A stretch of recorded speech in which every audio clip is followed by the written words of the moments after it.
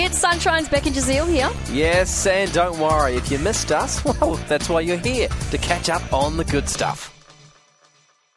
You promised me a Rubik's Cube update.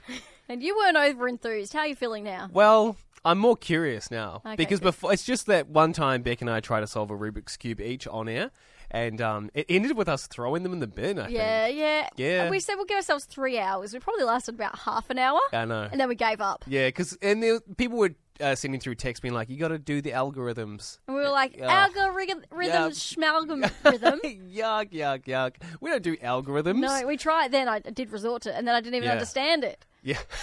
So we can't do algorithms. It turns out, what is an algorithm? Yeah. I don't know. But I'm curious to know, like, what? Because you're going to bring it back after our very Yes. sad experience. Yes, I thought I'd bring it back up to excitement level for you. Okay, yeah. Although I don't know if it's going to make you want to pick up the Rubik's Cube again. I'm open to it. But the Australian Nationals for the Rubik's Cube are currently underway. Oh, I'm back.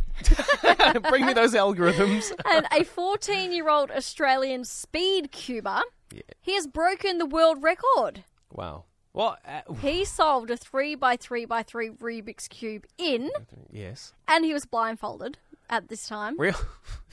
12.1 seconds. Oh, wow. Yes. That's lightning quick. And so he shaved 0.68 seconds off the former record holder's time that was only set in January. That is, when you're dealing with, like, that small of a time frame, Mm-hmm. I think you've got to be like, I don't know. That's like, that could be down to human error to a point. Like, how do you know? You know what I mean? Like, Yeah, because it's so slight. So, yeah. Wow. How do you know? So he said he wasn't expecting to solve it, was just overjoyed to have gotten the world record. Yeah. He still can't believe it. He is Yeah. super excited.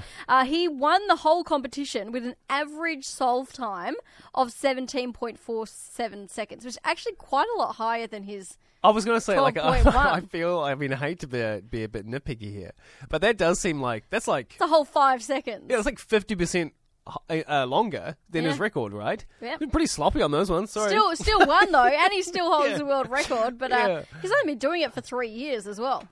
Imagine dedicating 3 years just for a 12-second spin. It always gets me, because I don't know why, but I think I've seen quite a lot of Rubik's Cube competitions on YouTube. That's because they're, like, mesmerizing. They are, yeah. You're like, I could just watch it and watch it. Yeah, but you do see people trying to solve it as quickly as they can, and it feels like their hands are doing all the work, and they're almost just observing what their hands are doing, because it's, It's like an out-of-body experience. right? Yeah. Because they're going so quickly, and then it clicks into place, and they drop the cube, and they're in shock sometimes. Like, what? Yeah, I just like, did that.